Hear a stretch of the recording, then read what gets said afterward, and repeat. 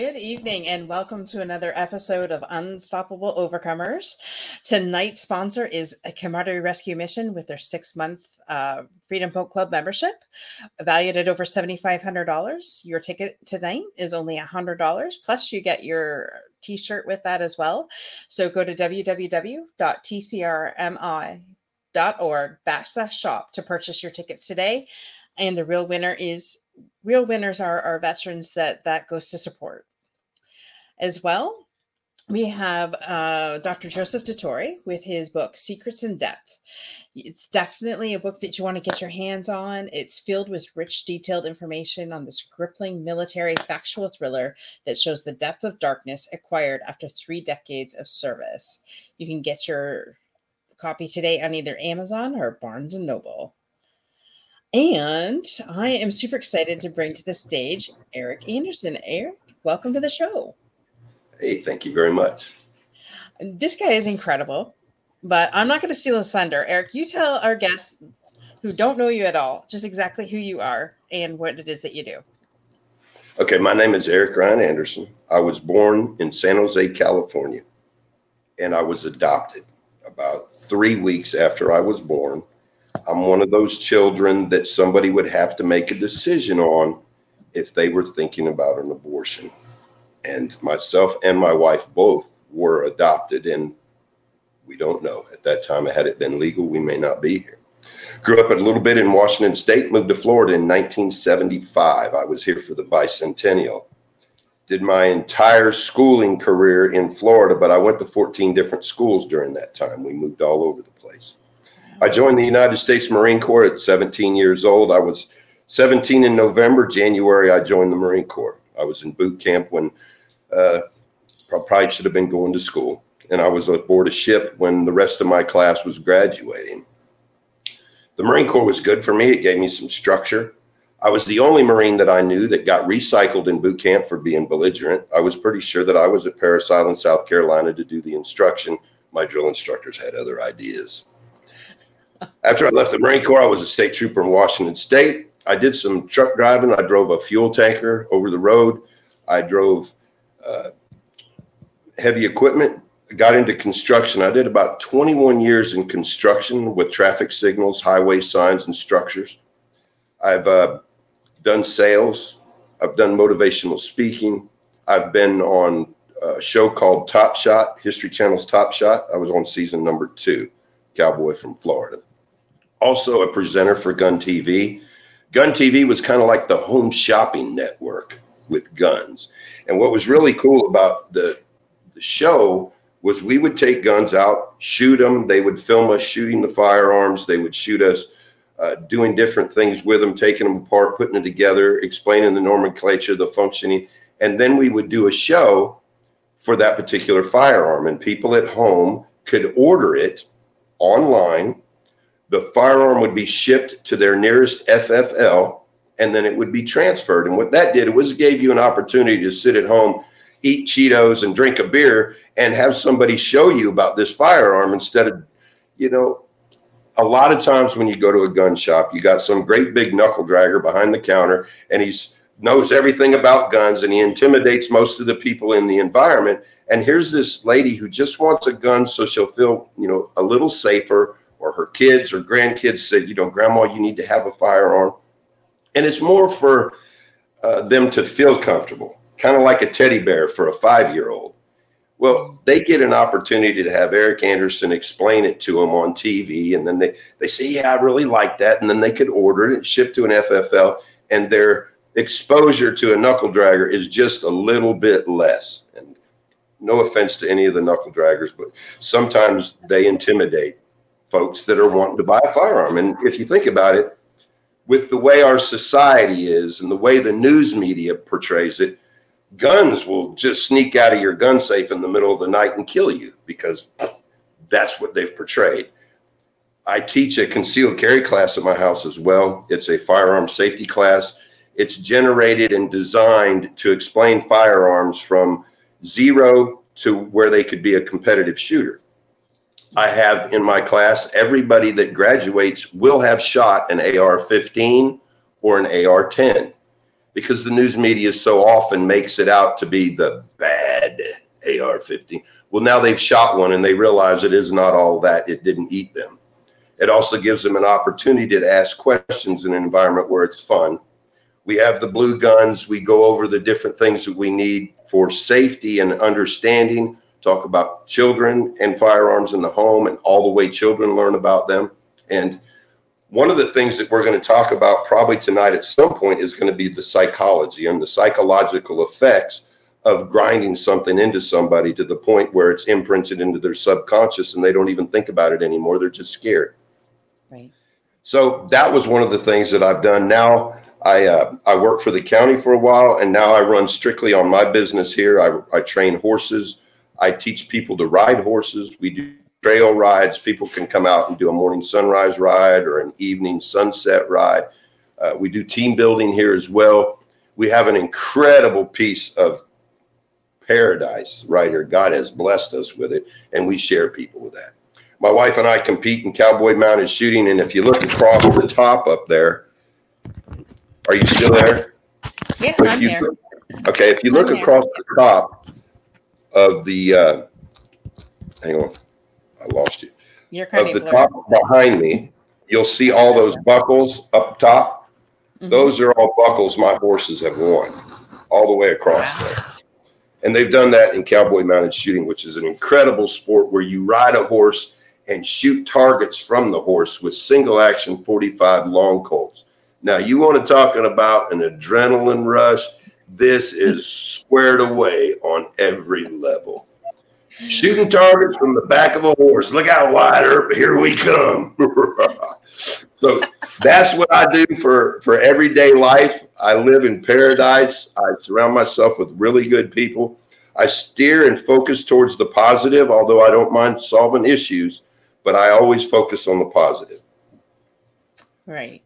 Absolutely. You have been one of the most positive people that I've ever talked to in like years. And your property is paradise. Eric did show me the ranch just before we started.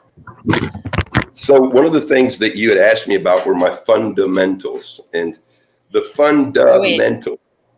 But wait, that's the last 15 minutes of the show. Okay. All right. Go ahead. Rock. That's when we bring Kimberly on. So right now it's just we're talking about you. We're having fun with you.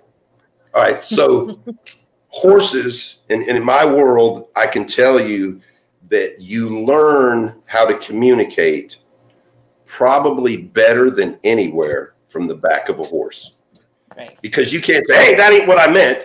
You have to adjust. You have to direct. And I explain it to people that are first learning to ride, kind of like if you and I were to go out on the dance floor. Right. And I put you into my arms and I'm holding you.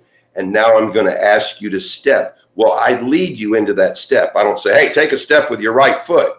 And I certainly don't kick you. I hear it all the time. Kick the horse. Kick him. Yeah. Try that on your girlfriend. Take her out on the dance floor and kick her and see if she'll dance without you. She sure will, right on top of your head. What we have to do is learn to communicate through direction. And we lead the horses into everything that we ask them to do. We lead them, and you have to do it in a manner where they want to follow. So the relationship is probably more important with your horse sometimes than it is with people, because with a person, you can communicate their language most of the time. Right. You ask a question, I can answer you. Your horse asks a question, it's different. It's a different feel. It's a different look. They can't tell you, hey, the saddle's hurting my back. They've got to shake it off or shake you off. They can't communicate with you the way we do verbally, but if you will watch the same signs you watch with a person when you're speaking with them, the horse will do exactly the same thing. And I get teased that your horses are like dogs. Well, the dogs and the horses are both animals that don't communicate with us the same way we communicate with each other. Now, certainly with your dog, when you say, come here, the tail goes down between their legs and they're coming over there slowly because they know they're fixing to get beat to sleep for something that they probably didn't even do. But just the voice tone for your dog makes a big difference. Mhm. Horses, when you're approaching them, will watch your mannerisms and your body language and know by the time you get in front of them about what kind of person you are. And we bring so much luggage to that relationship. It is incredible because we've heard the same. Oh, stay away from the back of them. They'll kick you. Watch it. He'll bite you. Well, why would he bite you and why would he kick you? Did you start something with him? Is there a relationship that we don't know about? Is this horse has a history of doing mean things because he's been treated meanly?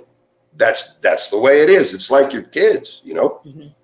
You Absolutely. are going to establish a relationship with a horse the same way you're going to establish a relationship with your younger children.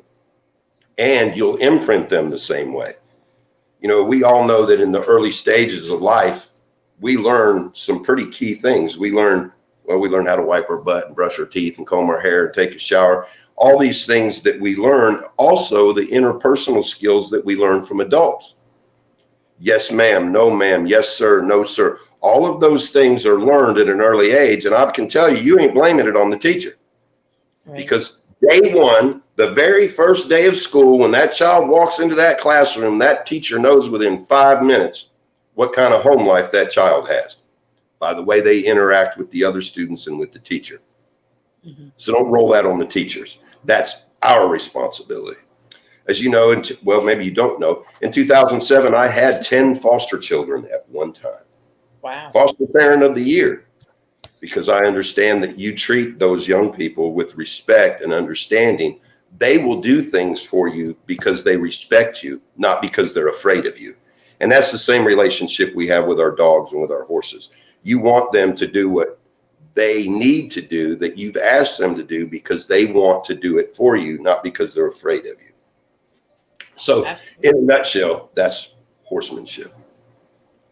I love that. I love all of that. And we were just talking about like the no sir, yes sir before we came on air.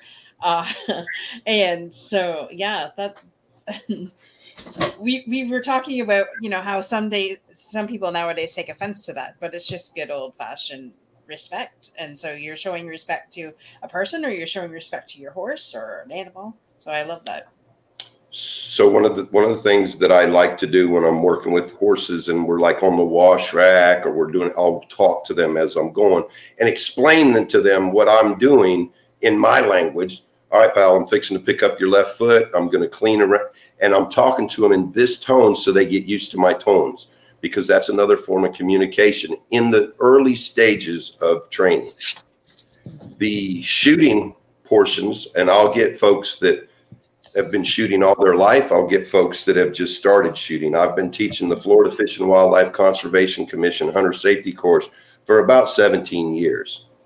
And can you imagine, as a Marine, walking into a class where you can't refer to the firearm as a weapon? Because that's police and your military always call a firearm a weapon, because at that time it's used as a weapon. Well, now we're in the civilian world, and the last thing we want to do is refer to a firearm as a weapon, because it instantly gives people the idea it was designed to hurt something. And that's not all firearms are used for. Yes, we use them for protection. We use them for that, but we also use them for sports. We use them for training. I think it was on Top Shot that the first time I told him, I said, listen, a firearm is an incredible piece of equipment. Because if used properly, a 5-year-old kid can compete against his 60-year-old grandfather, and the playing field is level. Because if that child is taught properly, they can shoot every bit as good as their grandfather. They don't have to be in better shape. They don't have to be able to run any further. They don't have to do jump, none of that. They just got to be able to have the hand-eye coordination and squeeze the trigger while keeping the front sight aligned and the rear sight aperture and the target downrange. That simple. And most of the time when ladies will come with their husbands to class, the lady will outshoot the husband by the end of the day, because she'll listen and pay attention and do what you ask her to do. He already knows everything. So you got the horsemanship, you got the shooting, and then we'll talk about the psychologicals of training and dealing with that.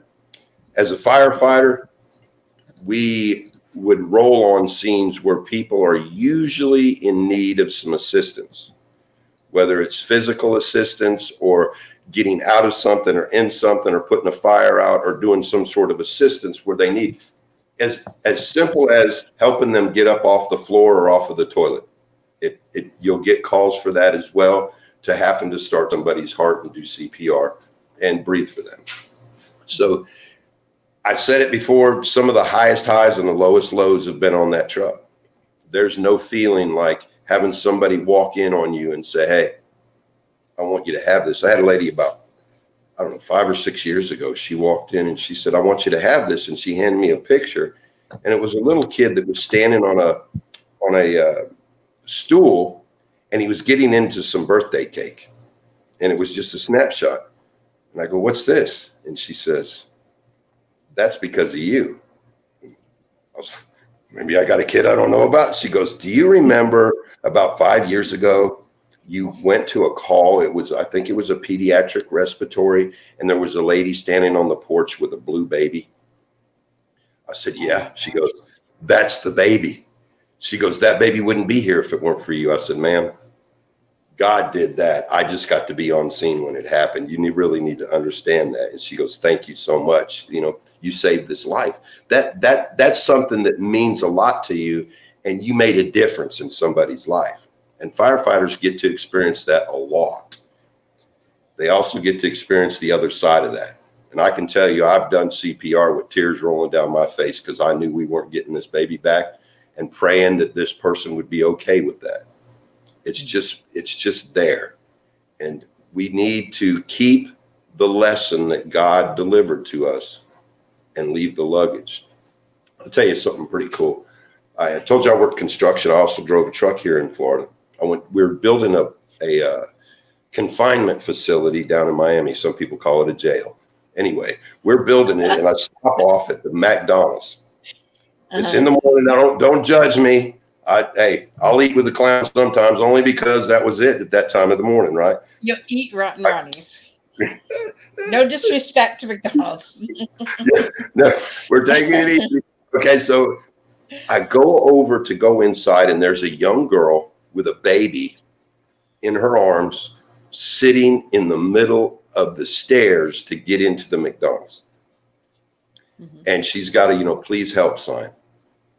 And I said, well, this is a great opportunity. So I walk up and I said, ma'am, I'm about $2 short from getting the breakfast I want to get this morning. Could you hook me up?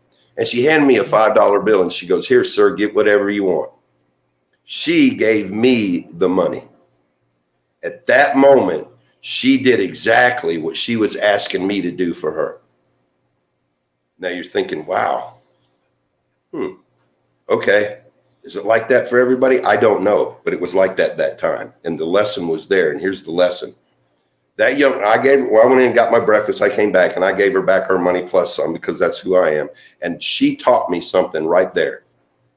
I don't know very many jobs where you get instantaneous satisfaction, but she is supplying that for you.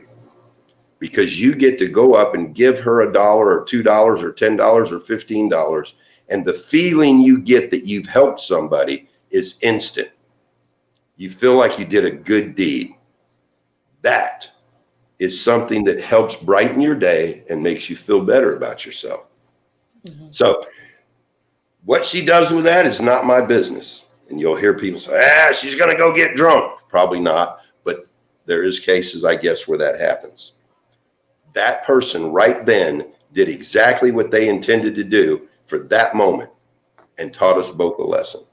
So it doesn't matter. I'll tell you something really cool. I told you I was adopted. My mom that I was adopted to, she had 4 or 5 husbands before she finally passed away, but she was one of the greatest, one of those people that never wanted to upset anybody. And I was about, 18, 19 years old. I was home on leave. I was with my mom. She was driving, and we're driving down the road, and this guy pulls out right in front of her. I mean, right in front of her. This guy would, whatever. He pulls out.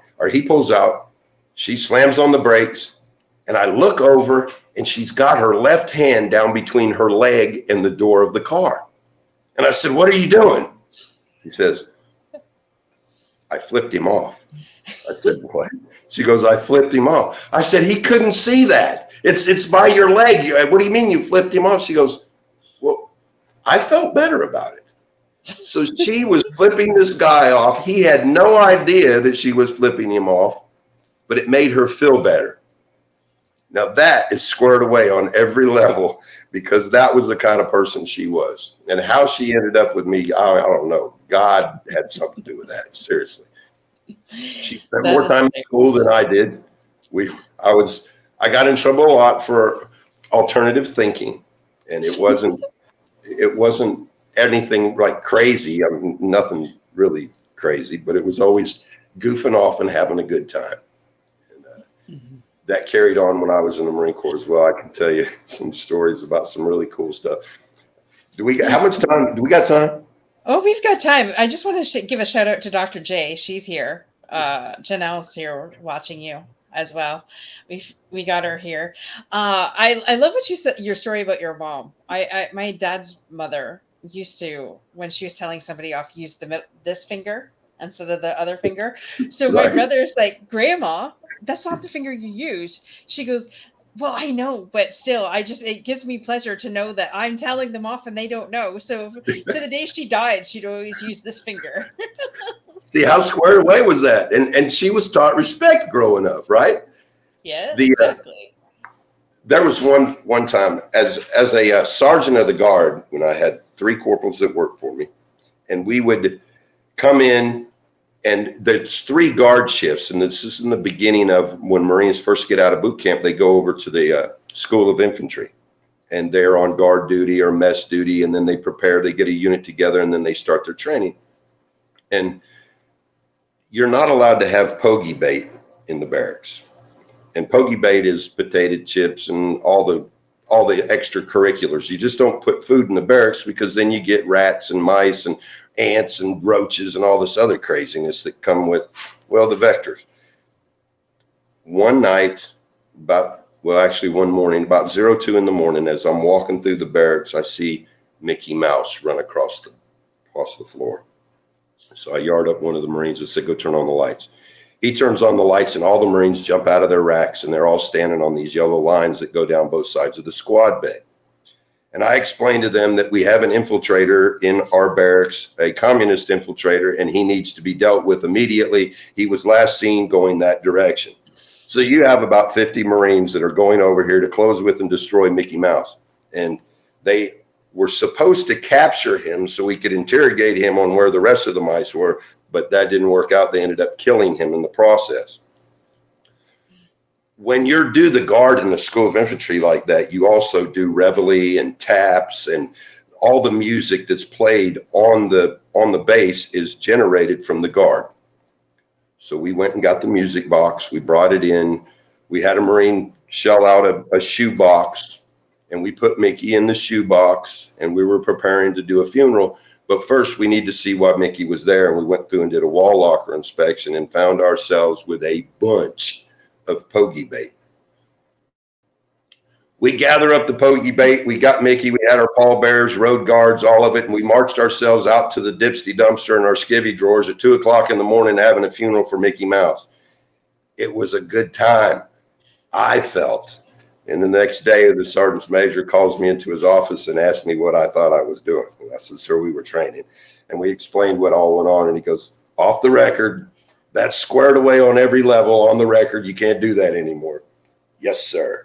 But it was one of those times where you got to add some comedy and training involved in doing a wall locker inspection. That's one of the cool things. I love that. Dr. J says you are phenomenal. He has a million stories. His wife is a phenomenal cook. I don't know. How you stay in shape. Oh yeah. That woman can cook. Seriously, she's a great cook. And staying in shape, this heat right here and working horses every day will keep you in shape. It really will. Yes, absolutely. Thanks, Jay. I appreciate that. I got one. Just a second. Yeah.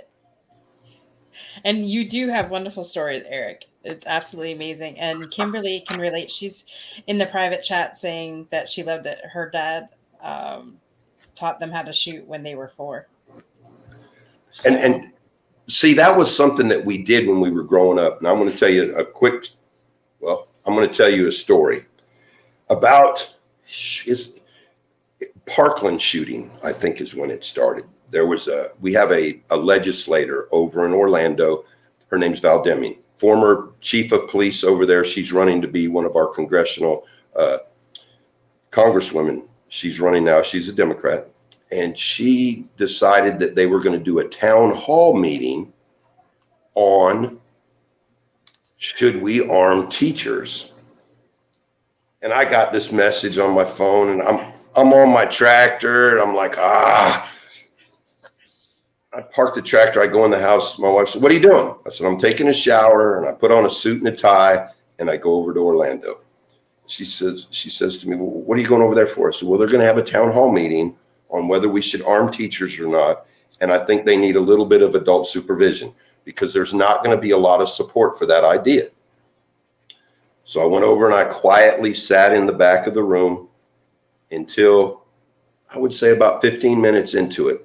She says these words: "There is nobody in here who can think of any reason why we would arm teachers, is there?" My hand goes up, and you could see the smile on her face, because without interaction both ways, you've got nothing. If everybody in the room agrees, then we might as well play pinochle. It's just that we're not doing anything. So I was the lone guy. The Lone Ranger. And I walked up to the microphone, introduced myself. "My name is Eric Anderson. I own Simplify Security." I talked about, I've been shooting since I was 5 years old, go on. And I says, if we look at just in this classroom that we're in right now, you've got sprinklers in the ceiling, exit signs above the door. You've got fire extinguishers by the door as well. And we have an alarm system set up for a fire. But if somebody rolls up in here with a firearm, what do we have? These teachers would give their lives for these children, and in many cases have, but you're giving them nothing to work with. Currently, we teach to run, hide, and then fight, but you're giving them nothing to fight with. Arming teachers would be a way that if a situation like this occurred, at least we would have firearms inside the building. That person with the firearm has nothing but targets unless somebody shows up with a gun. And that's kind of like getting in a fight and waiting for somebody to get tired of pounding your face in before you hit them back. They're not going to get tired as quick as they would if you were shooting back at them. Mm-hmm. Well, when I sat down, the room erupted. Everybody had something to say. And most of them, what they were saying was absolutely correct, but it wasn't going to cure the issue. They were talking about why they shouldn't have to have this, and about what it's like to have 12 or 14 children in a classroom, peeing in a garbage can, hiding under desks. They talked about all of the bad things that go on in this, but nothing that was going to fix it. There was no special answer. At the end of the meeting, I felt like at least some people had heard some alternative ideas. The next meeting, she invited me to the meeting personally, and when I got there, asked me to speak first. So I spoke first, and I talked about, we have a hunter education through all 50 states. It's the International Hunter Education Program. In the state of Florida, it's ran by the Florida Fish and Wildlife Conservation Commission, and it isn't just about hunting. It's firearm safety. It's idiosyncrasies of the animals, the animals that we have in our state. It goes over ethics. It goes over, proper kill zones, dressing the meat, how to prepare. There's just a plethora of good information that's in this class. Nobody in that room had been to the free class. And I explained that. And then I got on the idea after leaving there that I needed to run for sheriff. And I'll talk about that in just a minute. The third meeting that I went to was in her office. That meeting had 8 people that were at a big table, and those 8 people were hand selected to be there. They had a psych doctor. They had one of the people that was at the Pulse nightclub the night it got, remember that? I don't know how many people passed there, but the shooting at the Pulse nightclub, this guy was inside the building.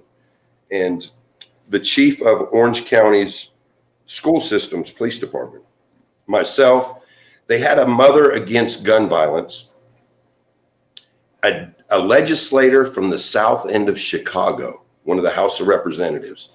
And she's made a statement, like 88 shootings in one weekend in her area. Now, they got the strongest gun laws in the country and had 88 shootings, and I'll tell you about that in just a second.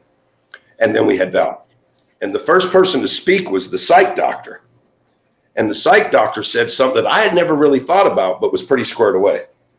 He goes, if you're wanting somebody to do a psychological evaluation before they buy a firearm, they can do a psychological evaluation, and it's good for right then. He goes, they go home and find their spouse in bed with somebody else. They've checked out. They're no longer here with you, and I just told you that they were mentally stable. He goes, that can go from day to day. People don't come into this test and tell you that they're a nutcase. This is something that you have to deal with as it goes. Yeah. Good information. When the young man that spoke that was at the Pulse nightclub spoke, he just said this: I agree with Eric. He was done. As far as he was concerned, there needed to be a firearm in that building that night, and then it probably would have went a little differently. The chief talked about the issues in the school, the respect issues, and the dealing with different cultures, because as we all know, different cultures interact and speak differently. Some of them are louder, and they just sound like they're trying to kill you, and they're just laughing and having a good time. And he talked about the different things that he has to deal with that. And then when it got to me, I explained my theory on this is an imprint. Now hang out with me for just a minute. When I teach somebody to shoot from a horse, I am teaching them to point and shoot, and they have to do it without a conscious thought. It can't be, okay, sight alignment, sight picture, breathe, relax, aim, squeeze. It has to be instantaneous reaction, because we're shooting 10 rounds out of 2 different guns, pulling the hammer back every time we fire that gun, and sometimes under 9 seconds. 2 different guns on a horse that's running wide open. You don't have time to think about each shot. It's got to be imprinted into your subconscious, and it's imprinted into your subconscious through repetition. The same thing when you're taught martial arts, how you continually do the same thing over and over and over again, and you're imprinting it into the subconscious, so you don't need to think about it consciously when it's time to go to work. And it's that way with what I teach for mounted shooting. I'm teaching you to interact immediately without a conscious thought. Sure, your conscious thought of pulling your firearm out, and that's where it stops. From then on, it's got to be imprinted.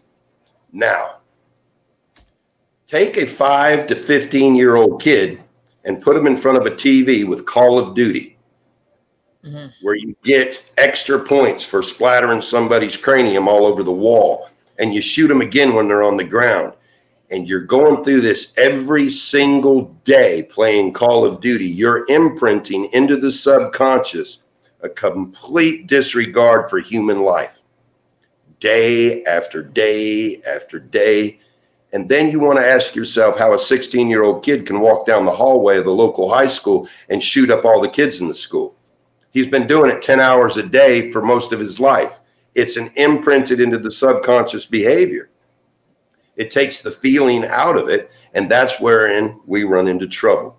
We've done that to our society to a level you can't imagine, because what are we focusing on now? What do we focus on when we're watching the news? The flood, the person that died in the car wreck, the shooting, the bank robbery, the riots. That's where all the focus is going, and you're focusing on the negativity, and negativity breeds negativity.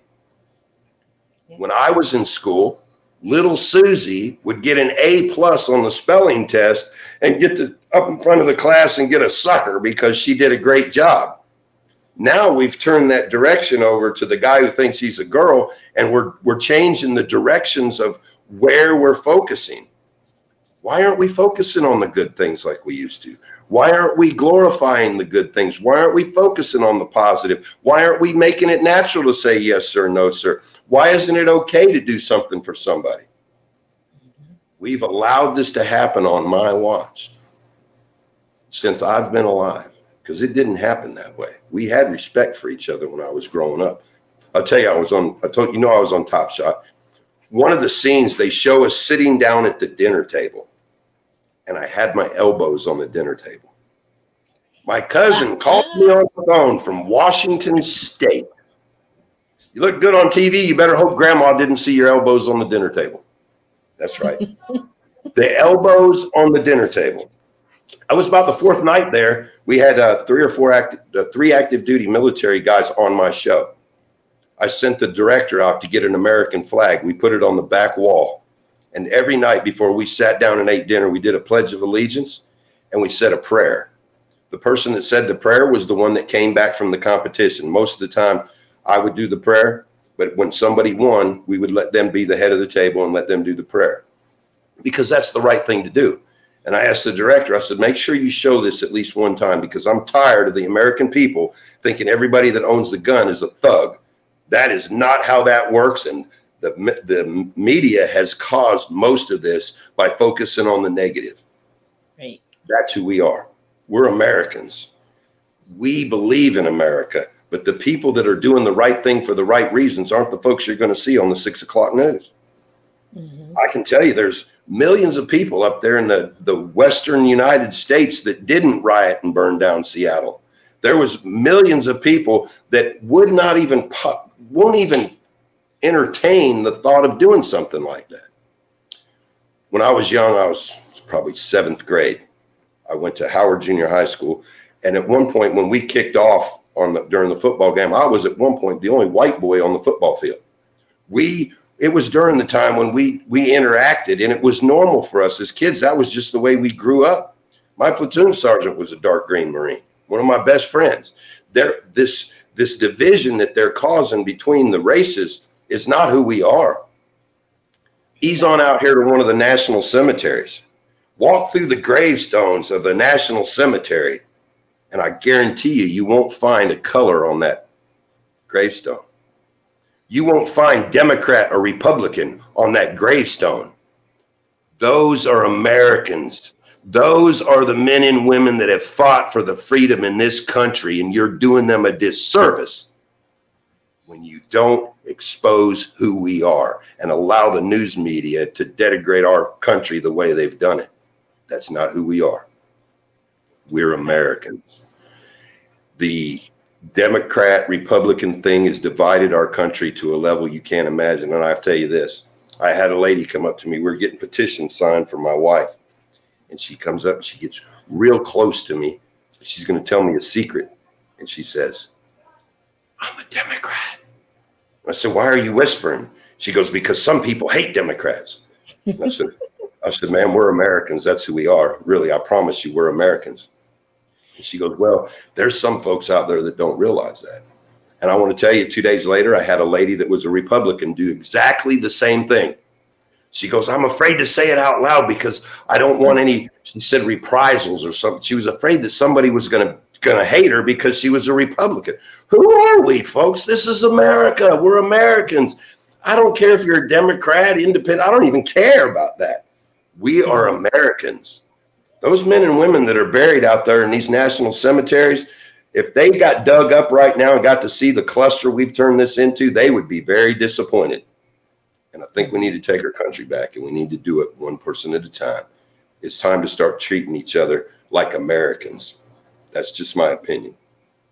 Eric, I love that. I love that. Every time I don't watch the news because I don't like the negativity, and I stay off the social media, different sites, because I don't want that.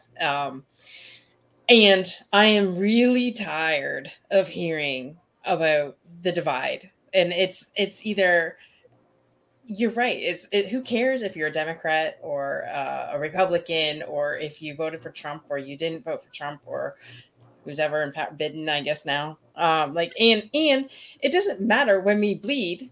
It all comes out red. So who cares? like this, and I'm really tired of the divide that it is creating, not only in the United States but here in Canada as well. And this has got to stop. We've got to, like you said, one person at a time, and we just really got to lock arms. And really, it's just showing each other respect and common courtesy. And accepting each other's viewpoint. You don't have to like me just because, or you don't have to agree with me on everything, as long as we're respectful to each other. So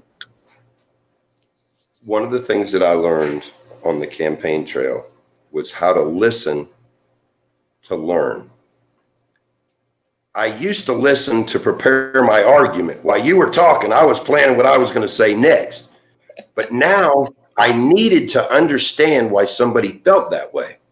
So now when I find somebody that doesn't agree with me, I'm like, what do you know that I don't? You've got to know something that I don't. Otherwise, you wouldn't feel that way, because I can tell you this. If you put 10 people in a room and gave them exactly the same information, and they watched exactly the same thing, they would not be too far off from one another in difference. Now, there's a certain amount of perception, and perception is reality to the individual that perceives it. So as far as you're concerned, your perception is the way it is. Now, a lot of times that's brought on from life experiences, things that you've experienced in the past. Something some kid in 5th grade said to you may have been with you the rest of your life. And I did a motivational speech for the teachers. They have a workshop where they're getting ready to go back to school, and it was facilitators and teachers in this big auditorium, 110 ladies, one guy, well, 2 guys, me and somebody else, but the rest of them were ladies. And ladies are a lot of fun when you're doing stuff like this, because we got to talk about boogers, and I'll tell you about that in a minute, but all the stuff that we're going to talk about during this motivational speaking. And I explained to them, look, you have a tremendous amount of control with these young people. Something as simple as, hey, Johnny, I really like that shirt on you. It goes with your eyes. Or, those are really cool tennis shoes you have. That changes that for them. That shirt goes to the top of the drawer, and every time it's clean, they're wearing it. And it's the same thing with you and me. You go out, you bought a new blouse, you wore it over to Walmart on your way in, some lady in the parking lot says, hey, that looks good on you. And then you get inside and the cashier says, man, that really looks sharp on you. That sucker just moved to the front of the drawer because it was something that was pleasing. People said it looked good on you. Now, as a teacher or somebody that's going to be interacting with young people, you can really do some damage with those same words if you're not cognizant in what you're saying and carrying yourself the way you need to. Because you showed up this morning with no coffee, riding your broom in, doesn't mean it's okay to talk to these young people and say something that's going to cost them their self-worth. You with me? Amen. Absolutely. Yes. So we have a tremendous amount of control in the way we're going to lead and direct and the way we're going to teach. If you want somebody to listen to what you're going to say, you're fixing to show I do it all the time with my riders when they're riding out there, and I'll go, hey, look, you got to really, I love the way you sit that horse. You sit that horse really, really good. Now they're listening. They heard something positive. They're all ears, because we like to hear good things about ourselves. And then I go with, hey, I'd like to see you do this, this, and this, or I'd like to see this. And then they always do that. And when they come back, they're going to ask you how it went, looking for that approval again. These folks are going to do things because they want you to be happy with them. It's the same way with your dog. It's the same thing with your horse. Same way with people that you work with. If they're doing it because they want you happy instead of afraid you're going to write them up or fire them or something like that, it is far better to have your people looking for the approval because they want to do the right thing for the right reasons. Absolutely. When you remember something, you don't remember when it happened. You remember the last time you remembered it. And that's where you say to yourself, I don't remember it like that. Well, that's because you haven't remembered that since the first time you recalled it. You with me? And sometimes when you have a negative feeling about something that happened, when you remember it, you cause it to get worse and worse and worse and worse. And we do that a lot of times from other people's memories as well when they don't like something. Now, I know I've been rambling and you got something to say, so if you need me, I'll be quiet. Go for it. No, that's okay. I just appreciate everything that you've been saying. And now is the time that we bring on the amazing Kimberly and her guest to the show. And now is the time I'm going to put the show over to Kimberly, and she's going to do the fundamentals. Hi, everybody. Eric. I have one thing to say. Eric for president. Right? That's a rough job right there. And then he can come to Canada and he can be prime minister. Hey, whatever. I shoot with a tremendous amount of Canadian folks, and it's a nightmare for them to get across the border with firearms and take them back. A couple of the articles we did, he's a Canadian, he calls himself a gun plumber. He was in your military in the Canada. He comes down here every year and he shoots with us. He comes over the guy is incredible. He's a really good guy.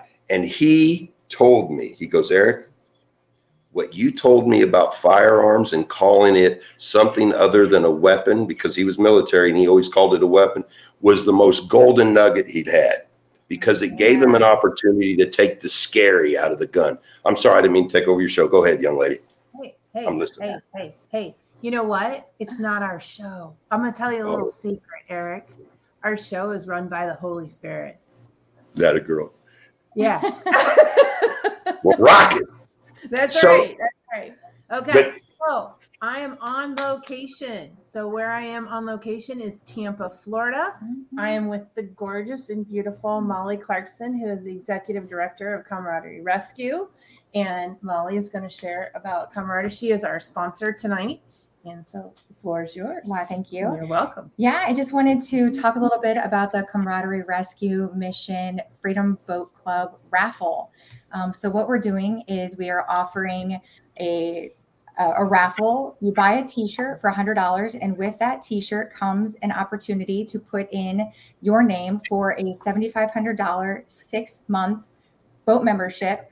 And the Freedom Boat Club has over 350 locations. So if you are all around the country, you can still participate in this raffle. Yeah, the raffle, the world. Actually the world. Yes, they have locations all over the world. So if you want to go on vacation somewhere else and there's a Freedom Boat Club, you can partake. Our goal through Camaraderie Rescue Mission, by being able to get these raffles and, earn the funds, we want to be able to also have our own membership at Freedom Boat Club, because part of Camaraderie Rescue is trifold. So it's water, horses, and barbecue. And all of these things are important to our founder, Greg Bicknell. And through these types of events, we're trying to provide community through networking for our veterans. So the goal is to eliminate that isolation, which has some veterans spiral down and unfortunately leads to their, committing suicide. So that is our overall goal, is to eliminate isolation and eliminate suicide amongst our veterans. So if you would support Camaraderie Rescue Mission and the raffle, we would be very, very grateful. Thank you. Well done. Hey. And you can get your ticket purchased today at www.tcrmi.org/shop. Beautiful. So Eric, yes, get your people to buy 10, 20, 30, 40. There we go.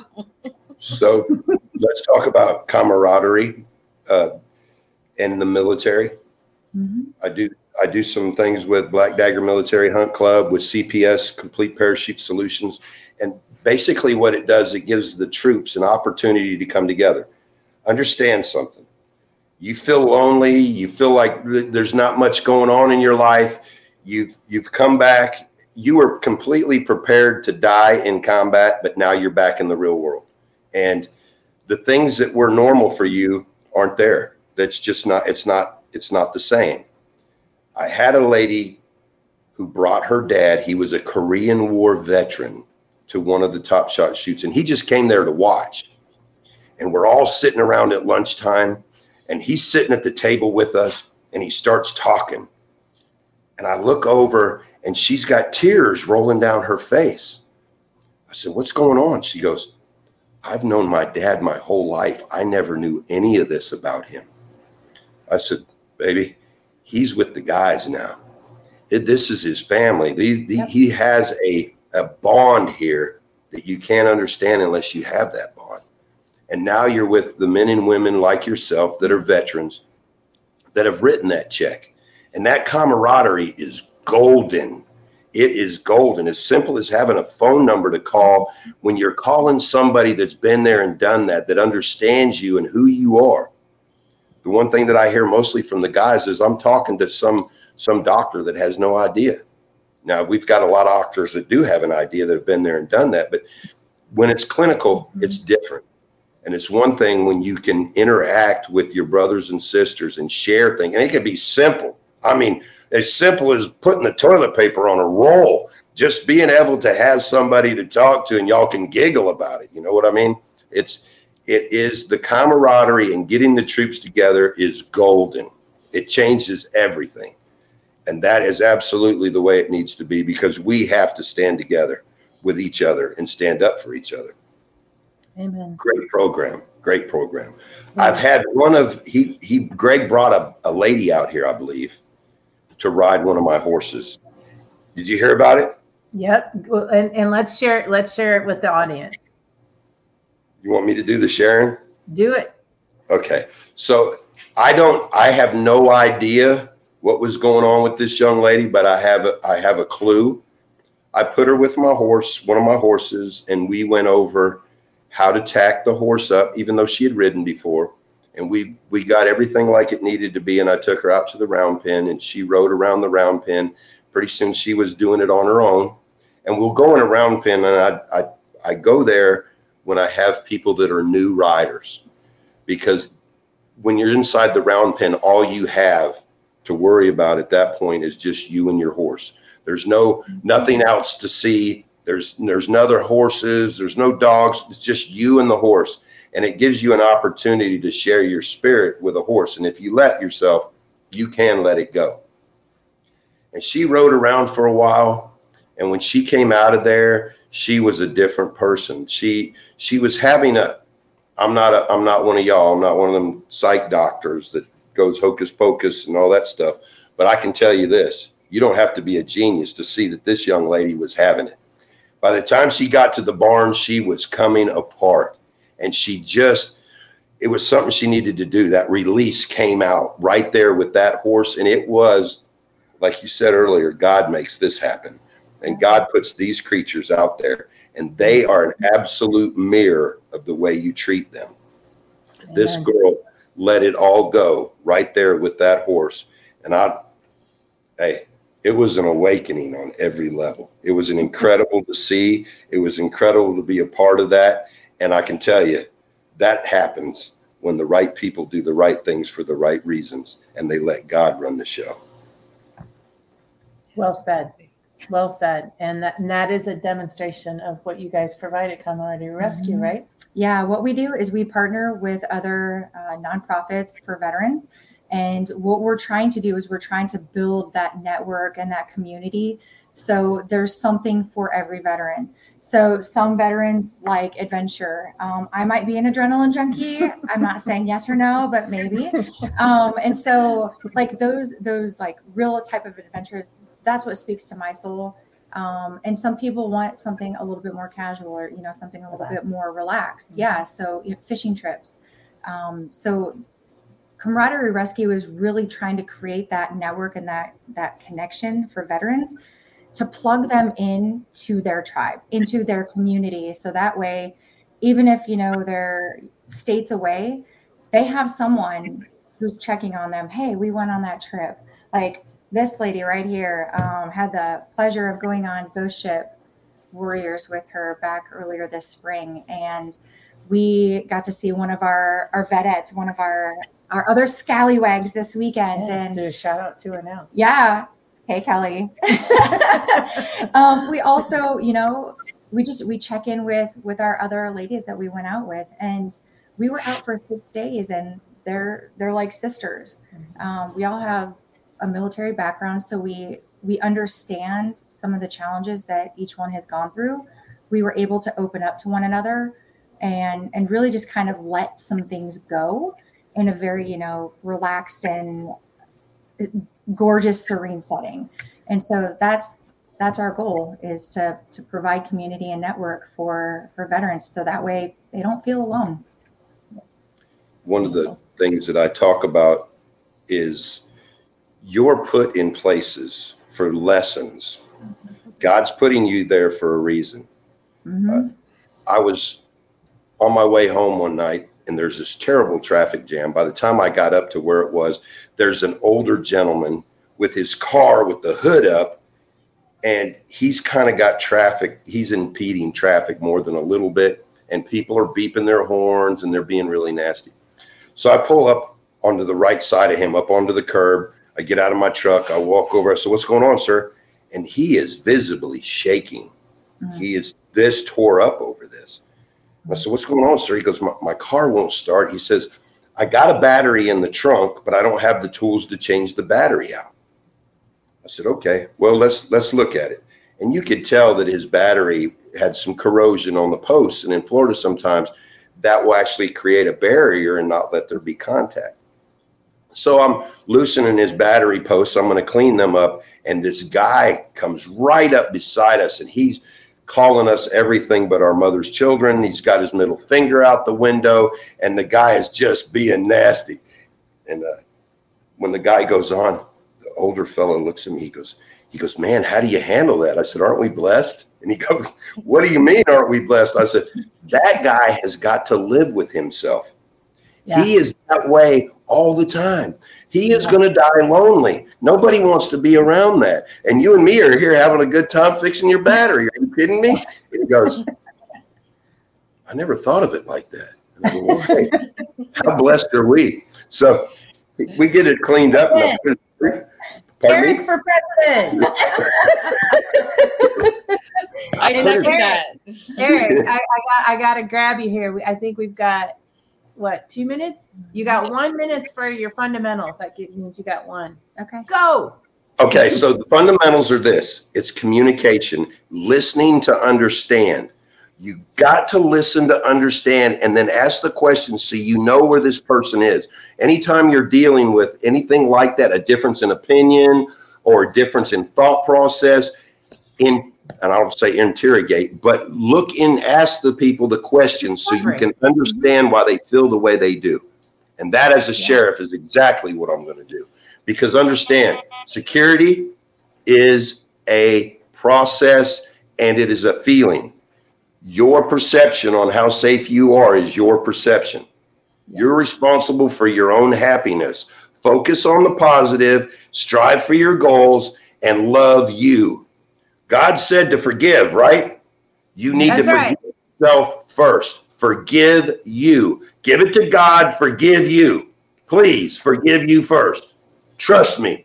That's the beginning of forgiveness. I'm Eric Anderson, and I approve this message.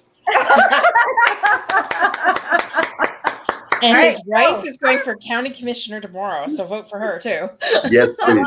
Hold on. We got to give Molly her. I don't know how to compete with that. You don't. No. So that's how you compete with it. You stole my thunder on one. I absolutely agree with the communication. If we can communicate, we can change the world.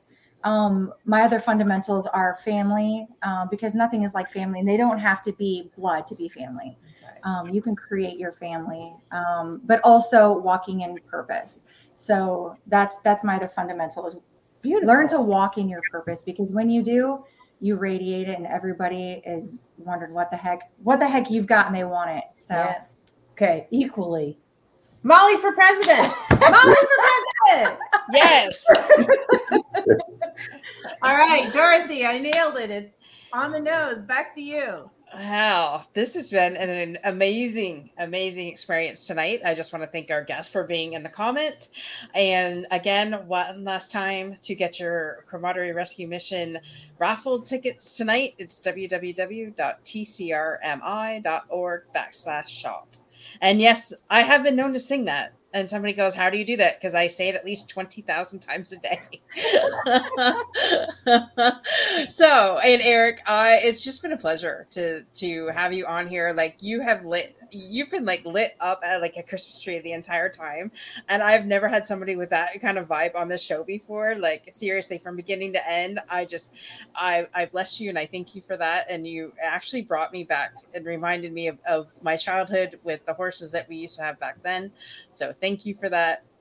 And when I do make my way to Florida, we are going to have to go to your ranch for sure. That is a must. That is a must. And I love shooting guns. So, hey, I've never tried it while riding a horse. This could be fun. We'll get some good photos. We might have to take them to the emergency room, but we'll get some good photos. I'm just kidding. Exactly. And thank you, Molly, for being on the show tonight. And thank you to my amazing partner, too, for being here.